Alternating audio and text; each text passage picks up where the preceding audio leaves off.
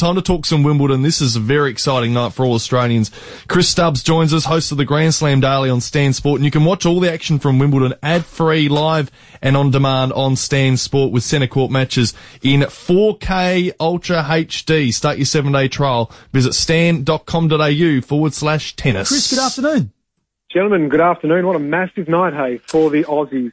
4 of them looking for a place in the quarterfinals. We haven't seen that since 1999. So get set. Ooh. Big night on the couch tonight. Indeed. Who are you looking forward to most?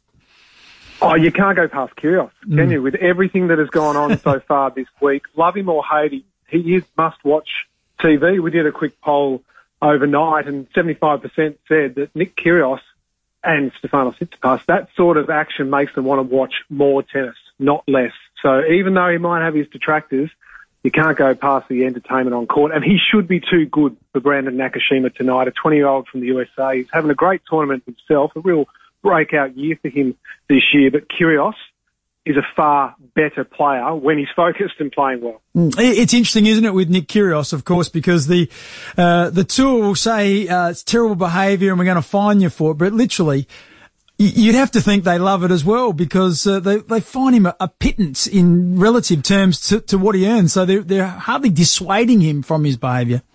Well, and that's the exact thing. So he just copped $4,000 fine from the Tsitsipas match. That was for a couple of audio obscenities, and that's about $6,000 Australian. Now, just for making the 4th round, he's earned $340,000 Australian dollars. So you're right, it's not even a drop in the ocean, is it? No. So I think if they're seriously offended by it, and many people in tennis are, they need to be quicker. The chair umpire needs to take control of the match quicker, get on top of him, because at the moment the tail is wagging the dog. They need to be stronger with quicker point penalties and hurt him on the scoreboard, and maybe then they'll start to rein him in a little bit.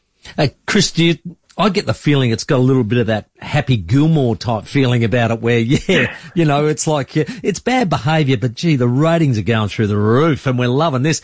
The only disappointing thing, he hasn't collected a novelty check just yet.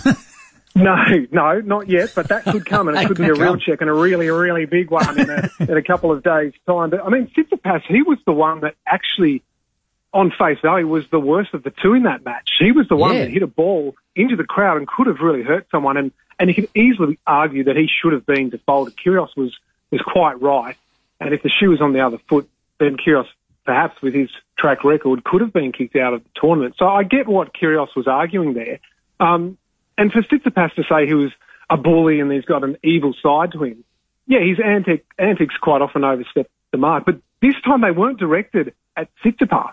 He was complaining to the umpire, Kyrgios, not about Tsitsipas or not having an issue with anything Tsitsipas was doing. So, look, that's behind us now. We look forward to tonight and seeing which Nick Kyrgios we're going to get on court.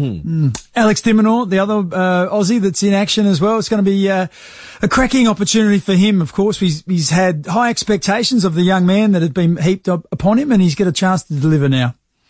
Yeah, he sure has, and lots of expectation in the last 2 matches, and focus, because he's been playing against Brits in the last 2 rounds. So he's been front and centre, and he's handled it really well, playing some great tennis. His girlfriend is a Brit, Katie Bolter, who made 3rd round.